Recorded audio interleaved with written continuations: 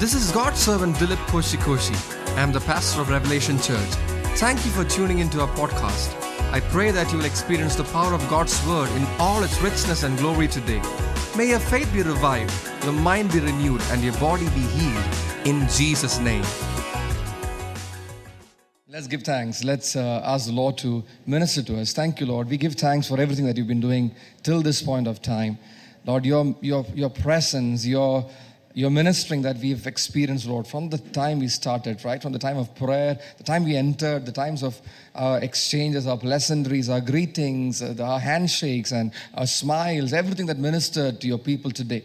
Even the time of prayer, the exhortation at the start of the service, through the time of worship, Lord, the exhortation at the table, different things that we were blessed by, the songs, the hymns, the spiritual songs that minister to our spirit, Father.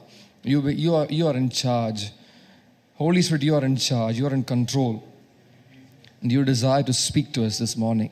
You desire to minister to the depths of our beings today.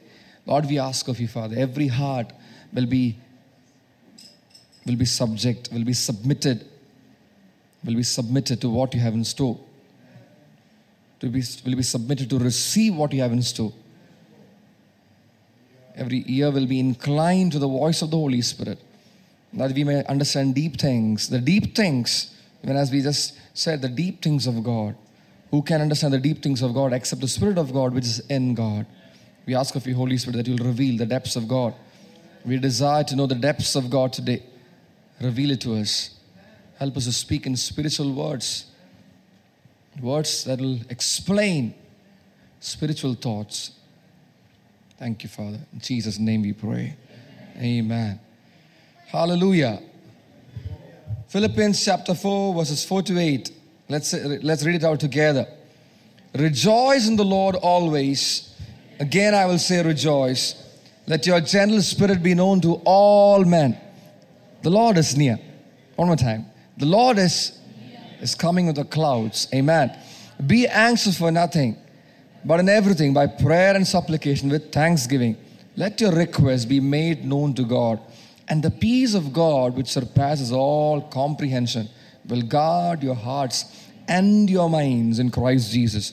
Finally, brethren, whatever is true, whatever is honorable, whatever is right, whatever is pure, whatever is lovely, whatever is of good repute, if there is any excellence and if anything worthy of praise, dwell on these things. Hallelujah. The year of rejoicing. The year of great joy. Tell your neighbor, this is the year of great joy. Amen. We are the third month of the year of great joy. And the Lord is teaching us the importance of being joyful, how we can be joyful. Different things that apply to this existence, this Christian existence, which is all about joy. Joy is the hallmark of Christian walk. Christian living. The hallmark of Christian living. The one thing that separates Christian life from everything else in the world is joy. A joy that knows no limit. Amen. A joy that cannot be quenched. A joy that cannot be taken away. A joy that cannot be destroyed or wiped away. That's our portion. It's important for us as Christians to know that it is our portion in life. To be joyful, to be smiling, to be full of happiness, to be radiant all the time. Those who look to Him are radiant. Their faces will not be covered with. Hallelujah. The book that we claim to believe in. Which book do you claim to believe in? Let me check whether it's the same book. If you have the book, just lift it up. Just to check whether we have the same book. Yes, we all have the same book. Different versions maybe, but the same book which we call the Bible. Amen. This book that we claim to believe in makes such bold promises that we'll have fullness of joy. That's what this book promises. Fullness of joy is a portion allotted to the believers in Christ Jesus. Amen. And see, these are things that we must meditate and study and dig deep and understand all the time. Keep our eyes on these things because the enemy is after our joy. The enemy is after our peace. But the Bible is very clear. He's come to give us joy. He's come to give us peace. Amen. Ask of me that your joy may be made full. In His presence there is fullness of joy. Hallelujah. Now the Christian joy is that which makes the believer strong. You are made strong because of the joy of the Lord. Even physical strength I'm talking about. Now if you're feeling tired in your body, if you're feeling, some of us are very tired this morning. Some of us didn't have a good sleep for whatever reason. We couldn't manage to get a good sleep. And we were very tired this morning. But the joy of the Lord was our strength, is our strength. Amen. Which causes us to celebrate all the time. Bubbling with joy in the presence of God. The joy of the Lord can make you a very strong person. That's what makes you a strong person. Not all the medicines in the world or the supplements in this world. The joy of the Lord, that's the thing that you need to have.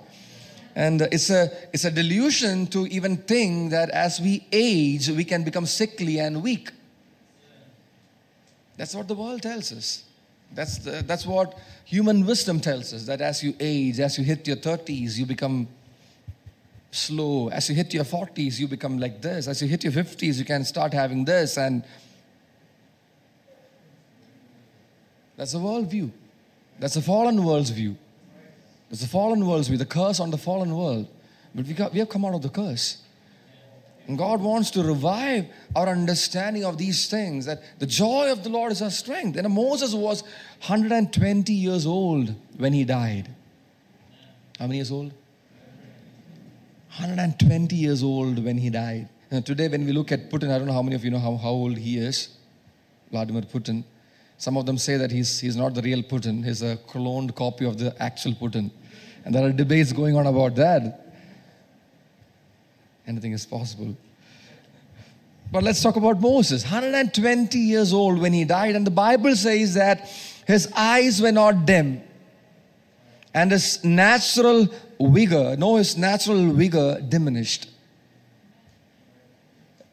Neither did his eyes grow dim, nor did his natural vigor. Now sometimes we say, okay, in the spirit we are all very strong. We're talking about the natural vigor. You don't need to be subject to the natural laws of the elementary principles of this world, the natural laws of this world.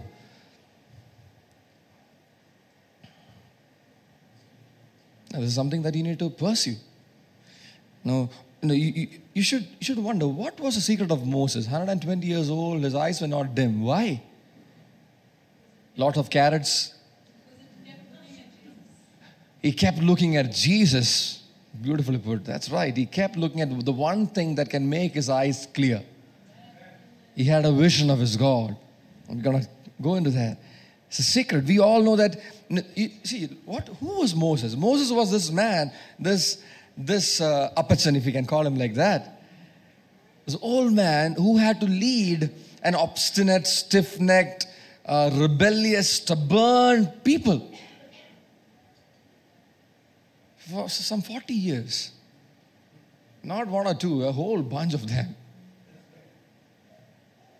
And the Bible says that at 120, his eyes were still not, it did not grow dim. His natural vigor was still the same. It never diminished.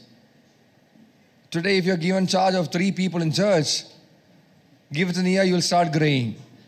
Give it 2 years, you'll slip into depression. Give it 3 years, I don't know what all can happen.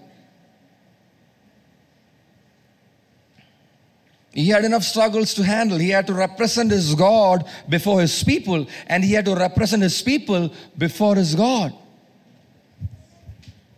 That's a tough thing to do. Now try doing that. Representing a people before God and representing God before the people. And he was a single point of contact between God and his people. It was very tough. Yet Moses did not have any depression issues, or he did not have sleeping disorder. He did not have self-esteem issues, at least once he stepped into his calling, before which he had. He thought of himself as a man of stammering speech. But he was a very strong man. In fact, one of the strongest characters mentioned in the Bible, Moses. And you must consider what is the secret of this man. I believe that Moses was a person full of joy. Full of joy. It's difficult to picture Moses like that because we have this depictions of Moses as a man who is very, very tough and very stern. Tough on the exterior, tall, tough. Through movies and, cartoons and whatever. We have this idea of Moses as a man with a tough face and a stern look. Maybe he had that because he had to handle such kind of people. The responsibility that he shouldered was so huge. It's beyond our comprehension. Just think about it. That's right. That's why he is a simile of Jesus, a type of Jesus. He's a type of Jesus. Jesus who carried the sins of the whole world. Look at Moses. He was doing almost the same thing. But this man, if you look closely at this man, he was full of joy. He was full of Holy Ghost joy. He is see, how do we know that? You can ask me why. How can you say that he was a man full of joy? Because like I said, the picture that we have in our head concerning Moses is that he is a man with stern face and very serious character, long chin, and you know what I mean. The Bible says that he spent time with his God. He was in the presence of God. In fact, the Bible testifies that he spoke to Jesus, spoke to God. God spoke to him face to face. That's what Teresa was mentioning this morning. How come his ears never grew dim? Because he looked at the face of God. I don't know what he could see. But that vision, whatever he could see, kept his eyes young, clear. You want to have clear eyes? Look to Jesus. You want to have clarity in vision? Look to Jesus. Look to Jesus, the author, the perfecter of faith. Amen. Everything else will grow dim. Everything else will become very, very, it's go out of your vision. What is required of you to see, that God will show you if you look at Jesus. Amen. Hallelujah. He even had a revelation about the presence of God. He said, if your presence does not go with us, do not lead us up from here. That's like how Peter said, where can we go from your presence? You have the words of eternal life. So what Moses said is like almost in line with what Peter said. We don't want to go. If we don't have the presence of God, if your presence is not leading us, we don't want to go from here. Say joy. Now you must be able to experience joy at all times. One person said amen. And that's how much you desire to have joy. For a New Testament believer, the continual awareness of the indwelling presence of the Holy Spirit is joy. Now, the more you are aware of the indwelling presence of the Holy Spirit, that makes you joyful. It's your communion with the Holy Spirit who lives in you that keeps you joyful. Doesn't matter what you're faced with in life. He who's in you is greater than he that is in the world. Greater. Your emotions are swayed towards the greater one.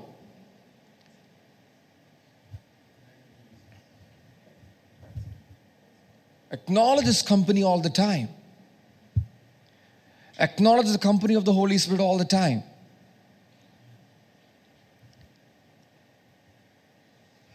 I said acknowledge the company of the Holy Spirit all the time. You want to stay smiling? Acknowledge the company of the Holy Spirit all the time. I wish you have experiences like this. This is something that I love. In my walk with the Lord, this is one thing that I really, really love. I can be in the middle of a crowd and I can still choose to listen and hear, and that can change the way I'm thinking, the way I'm feeling. You might be suddenly feeling discouraged about something. Maybe you heard something, maybe you saw something, maybe you felt something, you remembered something, and you're discouraged. But if you choose to divert your attention and get your attention to listen to the Holy Spirit, it changes the way you think about that. had that experience even yesterday. I was sitting here. In fact, I remember it very clearly. I was sitting here. Lito was doing, you wanted some time to figure out a patch. I was sitting here. And just at that moment, very clear, it comes upon you. He speaks so clearly into your situation, into your thoughts, into your burdens, into your concerns. Hallelujah. Say joy. Make joy the secret of your strength. Joy is the secret of your strength. Joy in the Lord is a secret of strength. Joy in the Lord is a secret of strength. Do you want to run and not grow weary? Have the joy of the Lord. Spend time in His presence. Spend time in His presence. For the fullness of joy is your portion. Be aware of who lives inside of you. Say joy. Say joy. Joyfully say joy. See, the tone can make a lot of difference. One more time. Joyfully say joy. Smile and say joy. It sounds sweeter. Are you okay? I'll make you feel the difference. Okay, now frown and say joy. And I can say it loud, but frown and say joy. Joy. Now smile and say joy. Joy. Joy. The strength, secret of your strength. The secret of divine health. Joy in the Holy Ghost. Amen. We were considering the epistle of Jude, and we were reading a few verses up and down. We went back and forth. A few things that we considered. Today I'm going to read from verse 20. Jude, verse 20 down.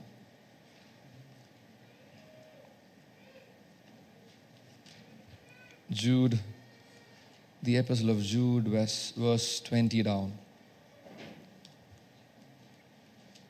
Let's read it together. But you, beloved, building yourselves up on your most holy faith, praying in the Holy Spirit. I hope you're praying in the Holy Spirit. Now we have spent enough time. I hope you're praying in the Holy Spirit. In fact, I want to meet all the young children, okay, all the Sunday school kids. And I'm going to give you a goal to pursue. Okay, we'll talk about it next Sunday school time. Just remind me, I want to meet them all. Praying in the Holy Spirit.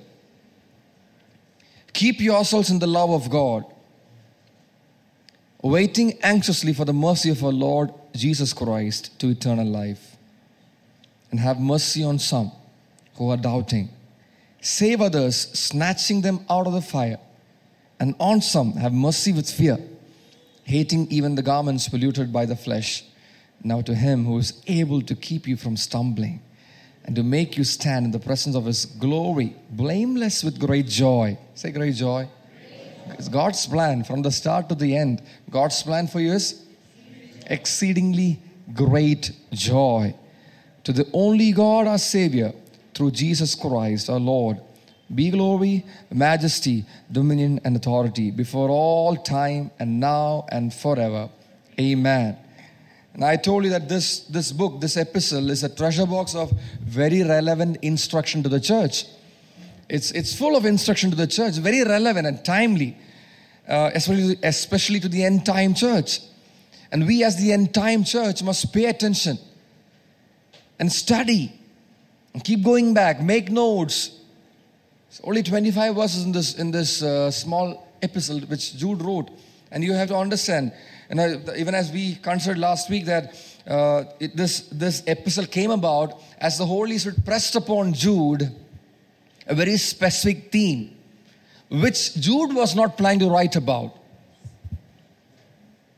Now we looked at that last time. And Jude he was taking all the efforts. Verse 3 or 4 says, I took all the efforts to write to you concerning our common salvation.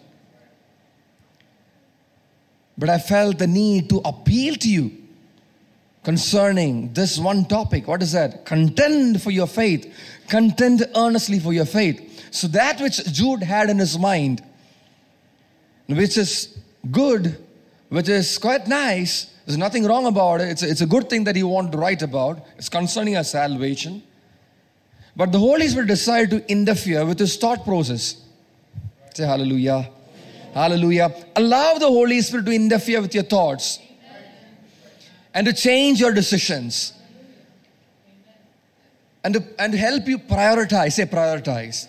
Now we need to learn to prioritize not according to worldly wisdom, but according to the wisdom of the Holy Spirit.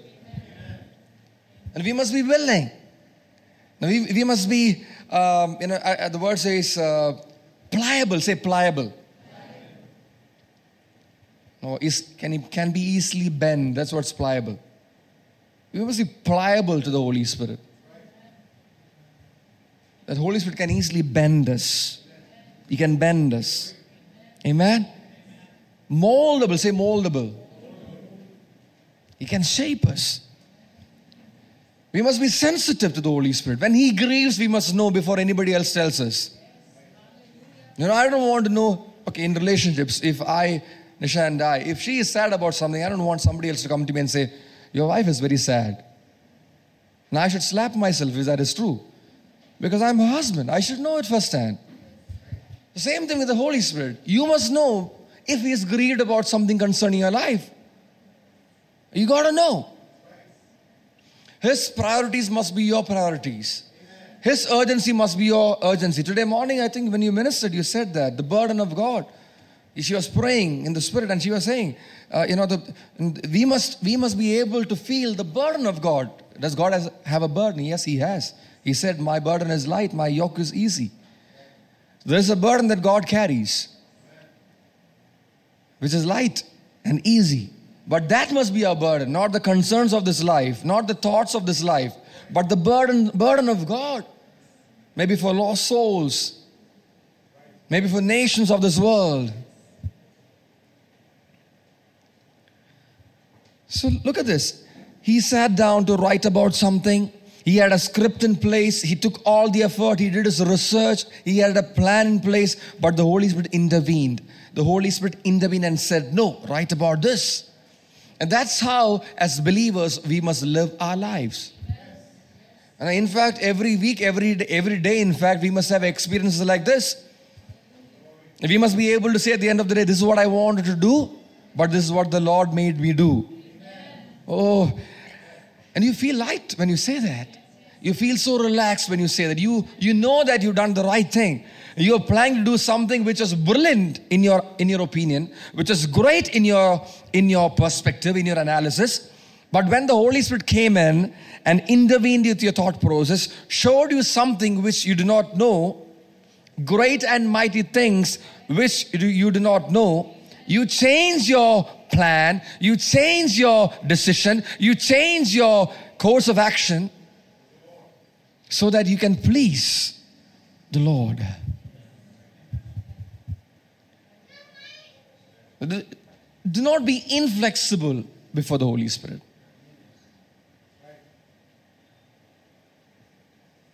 Come what may, I'm not going to change. This is my decision. This is who I am. I'm not going to change. And I'm wired like this.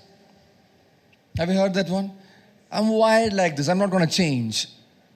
And I'm convinced that this is what I'm going to do. Now when the Holy Spirit wants to come and tell you something else, you better change. You better change. Do not be inflexible. The word is self-willed. Do not be self-willed when you sit before the Holy Spirit. You must surrender your will and accept the will of God, which is good, pleasing, and acceptable. Good, say good, pleasing, and acceptable.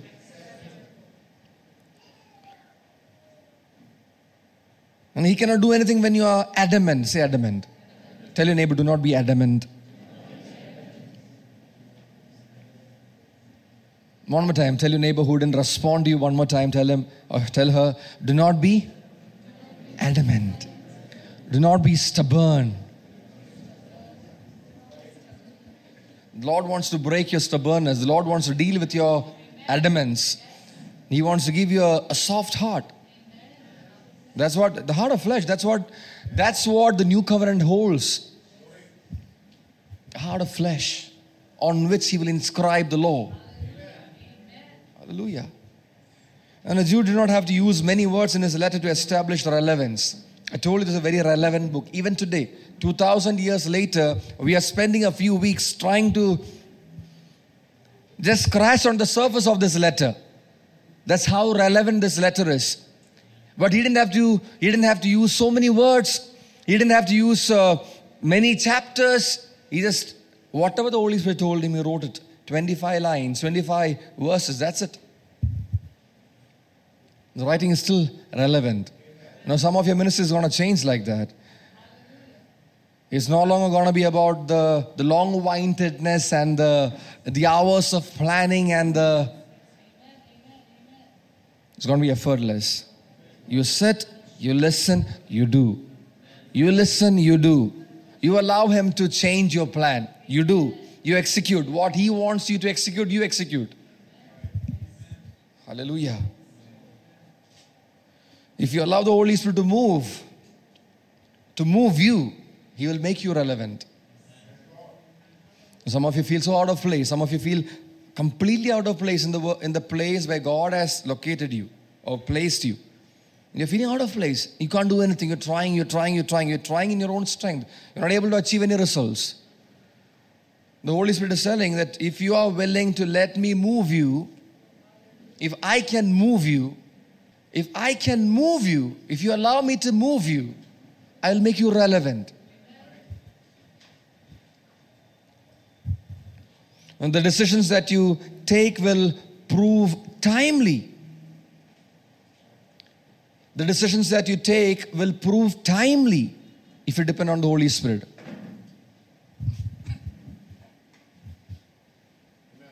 The choices that you make will stand the test of time if you subject your will to the will of the Holy Spirit. You know, I don't want to waste my life, waste an hour, forget an hour. I don't even want to waste a minute doing the wrong thing, pursuing after the wrong thing. I want to subject my will to the will of the Holy Spirit and know exactly what I'm doing, if it is in line with God's plan for me. Otherwise, I'm going to waste my time, my resources, my energy, my joy, my peace. Your relevance is not in many words. Your relevance is not in your premeditated script. It's not in what you feel, but it's entirely based on His counsel to you. Amen? Now, I want you all to know that the time for those who are led by the Holy Spirit is now. Some of you might be thinking that, okay, it's going to come like maybe a decade later, we're going to see a change. But the time for those who are led by the Holy Spirit is now. We don't have much time, by the way. You know, everywhere you turn, everywhere you go, you will hear the same thing. The Lord is near. He's coming with the clouds. We heard that today morning also. He's coming with the clouds. And He's going to come back soon. He's going to take His church before that. And the time to move in the Spirit, the time to be led by the Spirit is now. And if you're waiting to be 40 before you can do that, you're going to waste your prime. You're going to waste your prime on worthless things. Don't waste the prime of your youth on wasteless things. Remember your Creator in the days of your... You got to be doing something for the Lord. Something real for the Lord. Something that you heard from God, and you know that you're doing it because God asked you to do it. Be a person with mission.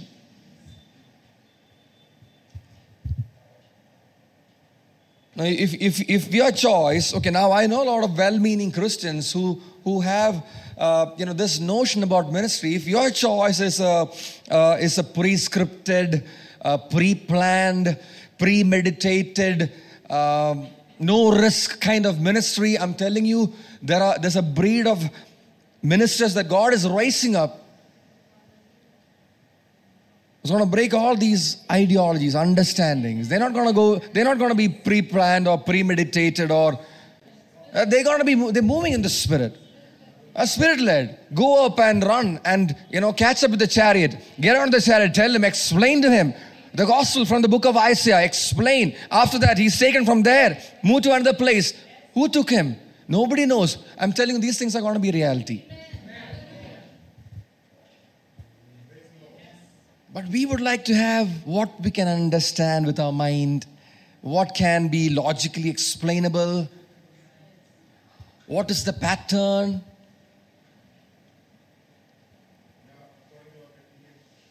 And of course, after everything is said and done, when we have some time, if it is convenient for us, then we'll do something that looks like ministry, so that nobody will ever complain about that.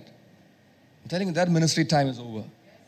And that ministry time, and if you haven't already realized that by now, the last 2 years, even today, Brother Royce was ministering, he said about the last 2 years. The last 2 years is proof that God is not gonna allow that nonsense in the church anymore.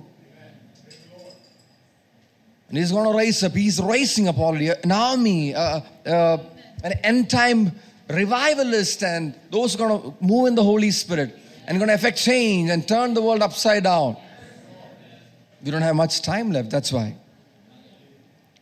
A different breed, those who are given to the Spirit. When the pastor says, you have to speak in tongues, you better fast and pray till you get that gift. Amen.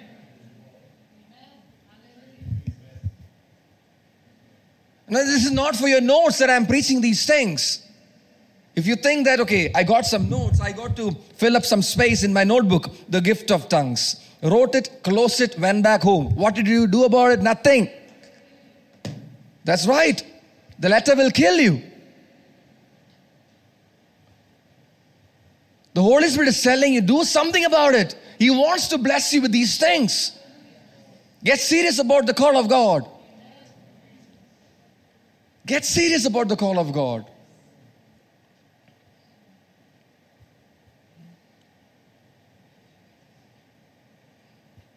This different breed that God is raising up, they're going to be full of the Spirit, and what is of the Spirit will excite them. Nothing will tickle their ears. Nothing will excite them. Nothing of this world is going to move them. That's right. The theme of their life will be, this joy that I have, the world didn't give it to me, and the world didn't give it, and the world is not going to take it away. And let's not waste time playing Christianese. You're wasting time. A lot of Christians are wasting time playing Christianese. They come to church, put their offerings, sing a few songs, go back home, go about with their whatever they have to do through the week, come back the next week, hear a lot of good things, come for Bible study, hear a lot of good things. Everything goes into the notebook or now in the iPad. What are you going to do about it? What are you going to do about it? Can you hear the time ticking by? Can you hear the time ticking by? We are running out of time. We are running out of time. And those who are radical, these people are going to be radical. And they're not going to be swayed by the trend.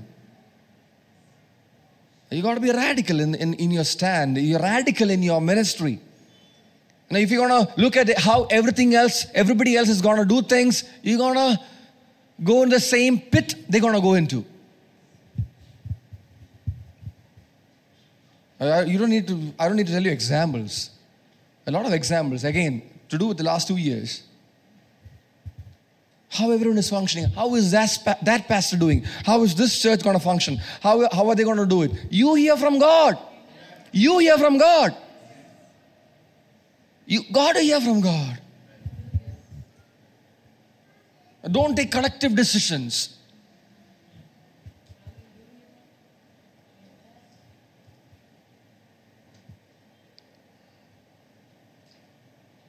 Those who are quick to respond to His voice, those who are willing to take the risk, say risk. Say risk. There is something called as risk.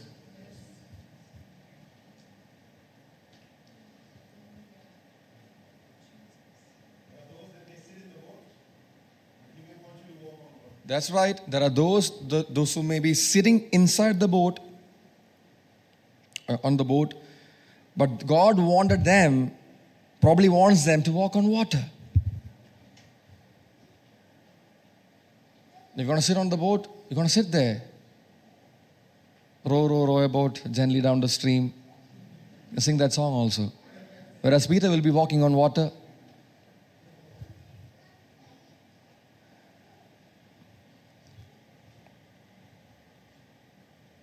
When you look at some of these characters in the Bible, what made them so different? What made them so different? They were quick to respond. They risked everything.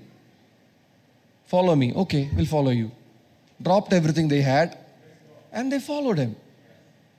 In the world's eyes, that's a lot of risk. That's a huge risk to take. What about my future? What about my family, my children, their marriage, my son's overseas education, and my daughter's? What about the house loan and this and that? Seek the things above, where Christ is. You want to do something for God? Seek the things above. If you want to look down and do things, look at this plane and do things, you will not be able to do much.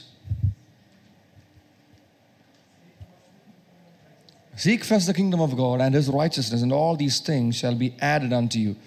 Now the wind blows where it wishes, and you hear the sound of it, but do not know where it comes from and where it is going. That's about us. That's about us. Those who are born of the Spirit, the wind, it's like the wind. What is peculiar about the wind? Does the wind have weight? Does it have weight? Huh? No, yeah, that's right. Why is it unpredictable? Does the wind have weight? No concerns for the wind. The wind blows where it wishes. So is everyone who's born of the Spirit. Now, if you're carrying a lot of weight, the concerns of this world, the concerns about your future, the plans for your future, what you're going to do 10 years from now, what you're going to do 5 years from now, is that's what filling your mind, you cannot move like the wind. You cannot move like the wind. If God tells you today do something, you must be available and free to do it. Drop everything and follow Him. You know, I like at the intro at YWAM, I like some of the things that during the presentation you mentioned, and even the video that was screened there, and talked about how God made the missionary. Lauren Cunningham's narration was, and then some of the things that were mentioned, like, it's like the Lord says, go to, give a name of a place. Go to Punjab. Okay, He says, go to Punjab. What will you do? If God tells you now, go to Punjab. Okay, let's take another place. Give me a place. Go to Africa. Okay? Timbuktu. Okay, let's not call out names. Let's say Timbuktu.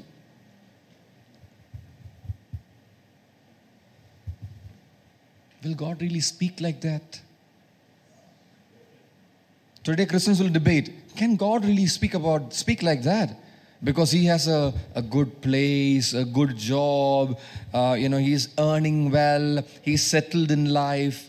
Can God call such a person to go to Timbuktu to preach the gospel?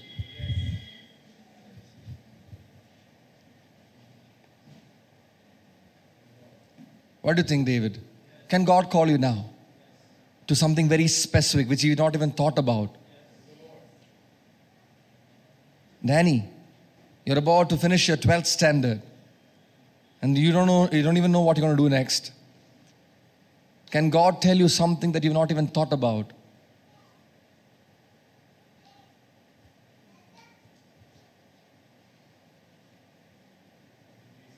Manju, right? Can God tell you something? Can God show you a place?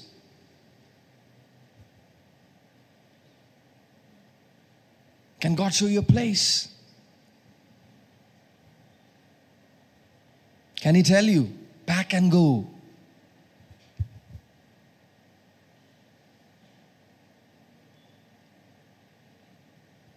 we are experts in singing songs like this. Here I am, Lord, send me. We can sing it like 10 times at a stretch without losing breath. But where are you planning to go? Send me to where God, I want to go, or send you to where God wants you to go. That's right. Classic one. Here I am, send him. Get serious about your call. Get serious. And I'm telling you, we are in a season where God can, I want you to first of all know God can tell you like that, speak to you like that. And drop everything and come. Drop everything and go. Leave everything behind and go. He can do that. Now, he is not going to say, oh, pavam, 7 varsham kashtapetta oru pastor alle, itrake aaya church alle. So, no. He can speak to you very clearly. അവർക്ക് 4-5 പിള്ളേരൊക്കെ ഇല്ലേ, അവരെയും കൊണ്ട് എങ്ങനെ അവിടേക്ക് അത്ര ദൂരമൊക്കെ പോയി കഴിഞ്ഞാൽ? Michael, can God speak to you like that? Don't answer the next question. How are you going to respond if he tells you something like that? He shows you your place and presses it in your heart, and you see that very clearly and tells you this is where you are supposed to go. How old are you? 13, 12, 13. At the age of 13, God put this vision in your heart. How are you going to pursue it? How are you going to respond? Are you going to sleep over it? Are you going to pray about it? Nami, think about it. Can God speak to you like that? Or are you too small for that?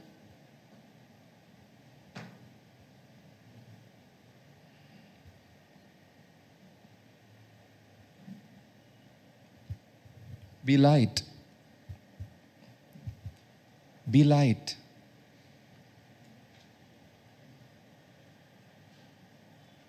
The wind is light. The wind does not struggle to blow past mountains. The wind does not struggle to blow past mountains. It is light.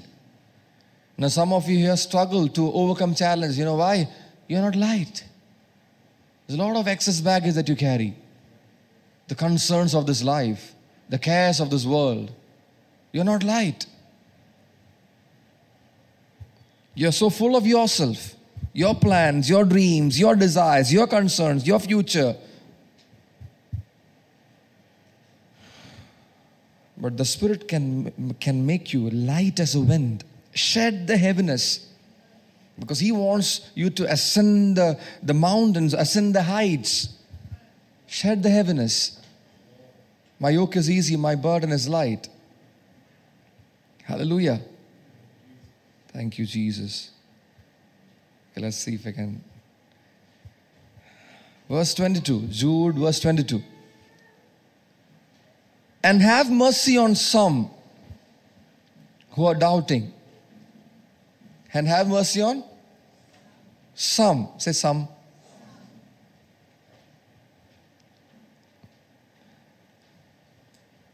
And as we say, save others, snatching them out of the fire. And on some have mercy with fear, hating even the garment polluted by the flesh. On some. Say some. One more time. Say some. Not on everyone, but some. Some of these doubters that you meet must be shown mercy. The NKJV says, can I have the NKJV also on the screen? Verse 22. On some have compassion, making a distinction, the Bible says. You should be able to make a distinction between these some. Some show mercy. Now, unless you're able to make this distinction, you will fall into error. Now, in fact, we heard that today when Brother Royce was ministering, he talked about love.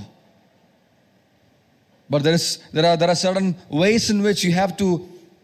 There are scriptural definitions to that love. The word defines love. God is love. They say love is love. The Bible says God is love. God is love. And then he went on to talk about discernment. In the Spirit, you grow in love. How? by discernment, abound in love. That's right, in true knowledge, abound in love. So here it's saying, some of them are doubting. They need your mercy. Maybe they need an encouraging word. Maybe an act of kindness. Maybe a gesture of generosity. Maybe some more attention. Maybe some more love. Maybe a hug. Maybe a handshake. Maybe a smile.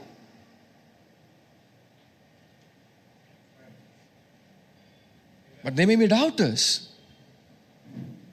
But some of them need to discern. That's why we must be in the Spirit all the time, led by the Spirit all the time. If you're going to go by the book, we don't know how to make the distinction. The Bible says, make the distinction. How are you going to do it? By the Spirit. Because discernment is a spiritual gift. If you say, I'm going to go by the book, how will you make the discernment? You cannot. That also was addressed today. Spoke about the Spirit and the Word. Hallelujah. Some of them are doubting. Give them, in discernment, show them kindness, show them mercy. Don't function in the kingdom with zero discernment. Don't function in the kingdom with zero discernment. Don't treat them all alike.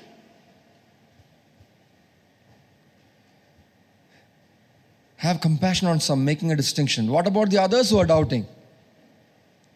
It says, on some, show compassion. On some, show mercy. What about the others? The Bible says, and on some, have compassion, making a distinction. But others, say the word. Say it loud. On some, show mercy. Be kind. Give them time. Give them your love. Show them generosity. Encourage them. Uphold them. But on some others, you have to save them. How can you save them? With fear.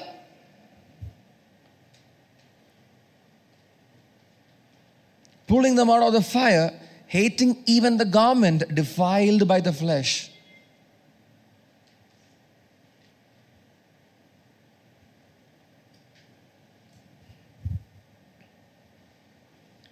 The right approach that you take in ministry can literally snatch people out of fire. That's why the Bible puts it like that. It's not like allegory or anything. It's literal. Do you know that? When you save a person, when you lead a person to Christ, it is literally snatching them out of the fire. And have you ever wondered why we need firefighters? Why do we need firefighters? Have you ever thought about it? A building is on fire. Why do we need firefighters to go inside and take them out? Why can't they come out by themselves? They're trained, okay. It has to be done with caution, that's right. They must wear the right outfit. Yeah? And this time is all about timing, and it's all about wisdom and training and all those things. Why? Because those who are in the fire, they are already traumatized by the fire. They can't see a thing because of the smoke.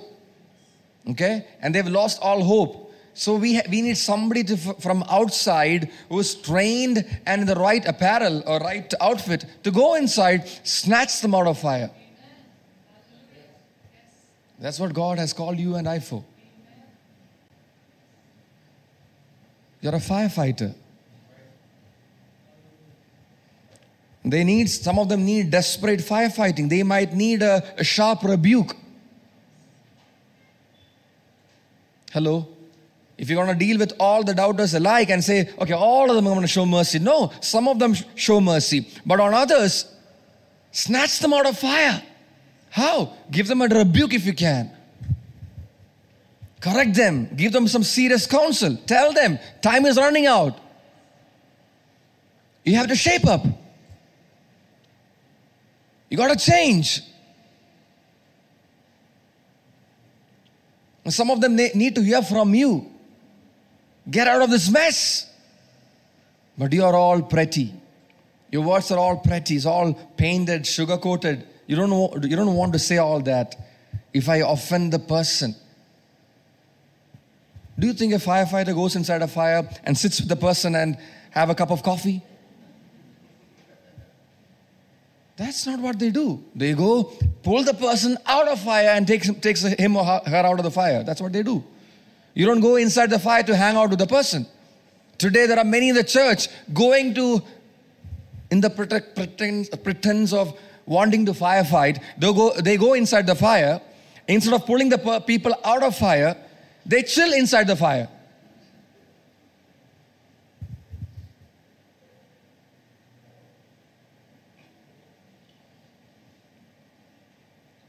That's what the Bible says. Save with.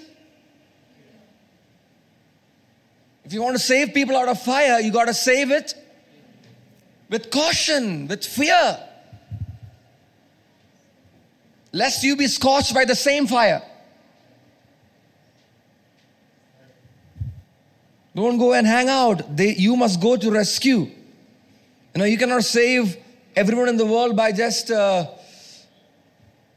hanging out with them. I'm hanging out with them because God's going to save them if I hang out with them. What are you doing in the process? No, I just sit and watch what they do. I just sit and listen what they say. And I kind of give my silent agreement to whatever they say, because one day they're going to understand my love for them. Your love for them? If you love them, you will snatch them out of fire. Their butt is on fire. You're going to sit and talk to them for a while. They'll be all scorched. It'll be just smoke that remains after a while. You're not going to save anybody by hanging out with a person. You're not going to save anybody by playing music with such people. You're not going to save anybody by playing football. Okay, we are playing football and we have unbelievers coming in to play with us. Don't think just because we are playing football, Revelation Church has opened this new football thing and they're all going to come and play with us. You think that's going to save a lot of people? No. It's a good initiative. We can connect with people. But just by playing football and red versus blue and red won this time, always wins. Red always wins. Hallelujah. So we think that all this sportsman spirit and this football and this, that's not going to save anybody. Jesus did not say, go into all the world and play football with every nation on this earth. That's not what he said. Go into all the world, make disciples of all nations. You have to disciple people. And you have to wait for the opportunity maybe. But you have to wait for the opportunity. You need to be discerning. You have to be connected. Huh? That's right. In the Spirit. You got to be in the Spirit.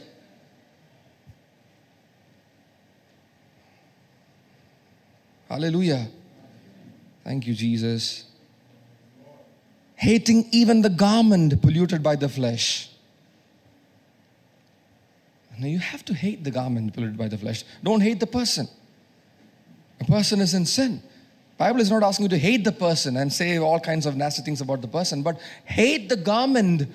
Don't normalize the sin that he is in or she is in. For the sake of friendship, you're going to keep your eyes closed to all the nonsense that person is doing. God is going to ask you. He's going to hold you accountable for that. Because you're a minister of reconciliation. You are supposed to tell him right and wrong. With your discernment, you are supposed to pray and speak and give counsel and snatch them out of fire. Instead of that, you just endured it. All the rubbish. Approved of it. Now I want you to think about your unbelieving friends. If the Lord comes back tomorrow, okay, this might sound very cliched, but this is very real. If the Lord comes back tomorrow,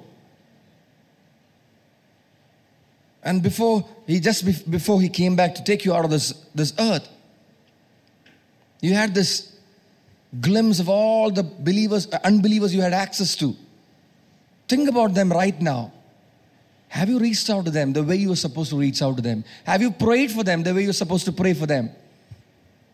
Have you ministered the gospel to them when you had the opportunity? Were you on a firefighting mode or a chill mode when you had the opportunity? If you were on the firefighting mode, you would have snatched some of them out of fire.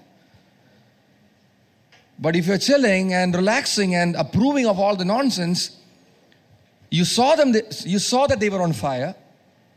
They were burning. They were getting, you could sense the smoke, you could smell the smoke, but you didn't do anything about it.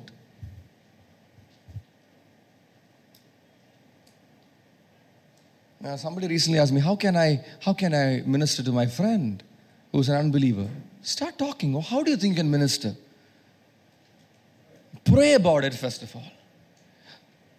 This is why I say pray in tongues.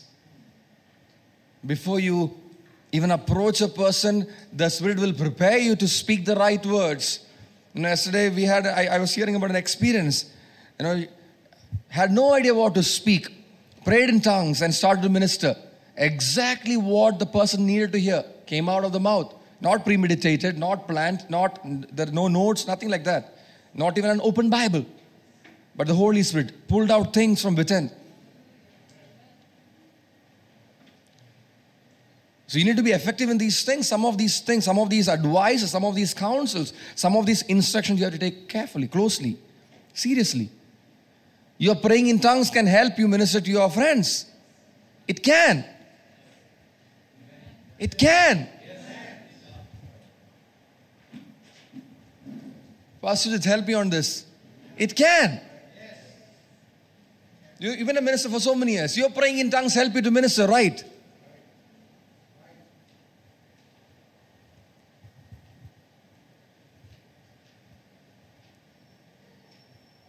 Have conversations. Now, how did Jesus disciple so many disciples? He had a 12, he had a 70. They went on to have a bigger crowd. How? You tell me how you disciple a person. And we were talking about mentoring. On Friday we were hearing about mentoring. And I'm also on the same topic actually. How do you disciple a person? How did Jesus disciple? Spend time, yes. But what do you do in that time? You speak to them. You speak to them. Correct them when you get the opportunity. Minister to them. Be wise about it.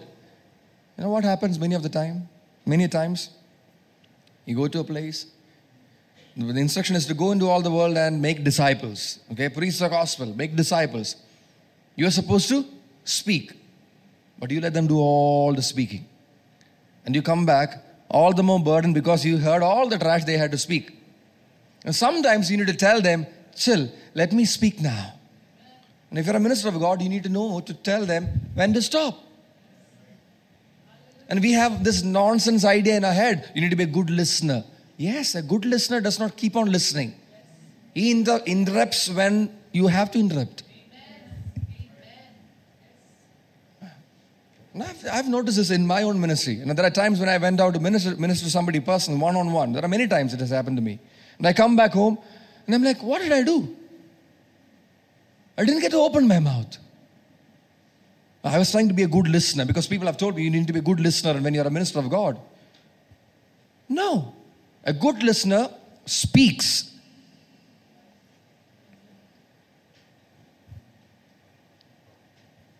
Some of you are shy to speak. Don't be shy. Don't be shy. And we just heard about Moses. He also had the same issue. He said, I'm a man of untrained lips. A man of, I cannot speak properly. I have to stand before the Pharaoh. I have to stand before the king. God said, I'm with you. I'm going to come with you. Hallelujah. Abhor evil. Abhor evil. Hate the very garment polluted by the flesh. Do not get familiar with the sin of others. I know a lot of believers, they are so familiar with what their friends do. It's become so familiar to them, it does not prick anything. I hope you don't have such friends. You hang out with some friends, you know what they do. You're so well aware of what they do that it does not really irritate you. It does not trouble you anymore. Because you have become so familiar with the sin in that person's life. God is not called to endure evil. The Bible says abhor evil. Amen. Abhor evil. Amen. Don't never say about sin, what's the big deal about that? These days everyone does all these things. Don't talk like that. A minister of God must not talk about sin like that. Sin is sin. God hates sin.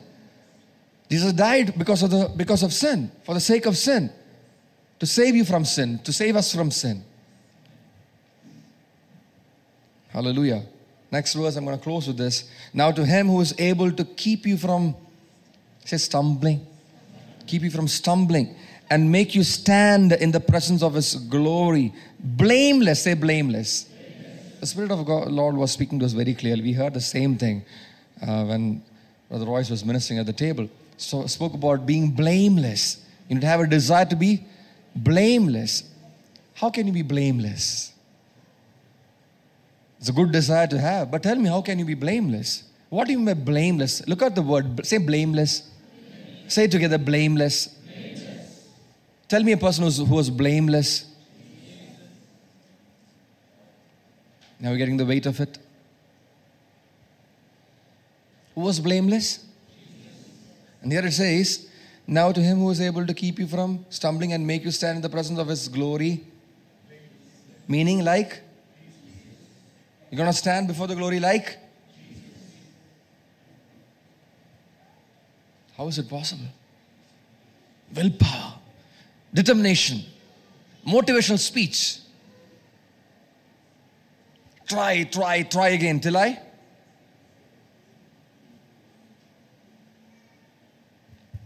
That's what we think. The Bible tells us very clearly. Now to him, say him. Who is able? Does the Bible say that you are able to keep you from stumbling? Does the Bible say that you are able to keep you from stumbling? Does the Bible say that you are able to keep you blameless? No, you cannot. You can try it. I've tried it. Didn't work for me. I've never met a person who tried it and worked. Till date. None of us. Nobody in this world could ever be blameless. There's only one person who was blameless. We sang about his blood today. The blood of the Lamb, without blemish, without spot. The Bible says, now to him who is able to keep you from stumbling and to present you before the glory blameless. Only God can do that for you. Only the Holy Spirit. Don't try too hard. Don't try too hard. You want to be blameless? Submit to the Holy Spirit. Now we all have definitions of grace I'm sure that if I ask you what is grace, you all have a definition of grace. I remember a definition that has stayed with me for a very, very, very long time, till date. And I learned it many, many years back when I was a young Christian. What is grace? Grace is the ability of God, which works in your inability. That's grace. Now to him who is able. Who's able? How? His grace. His ability comes to you as his grace. That keeps you from stumbling. It's able to keep you blameless, present you blameless. Amen. Hallelujah.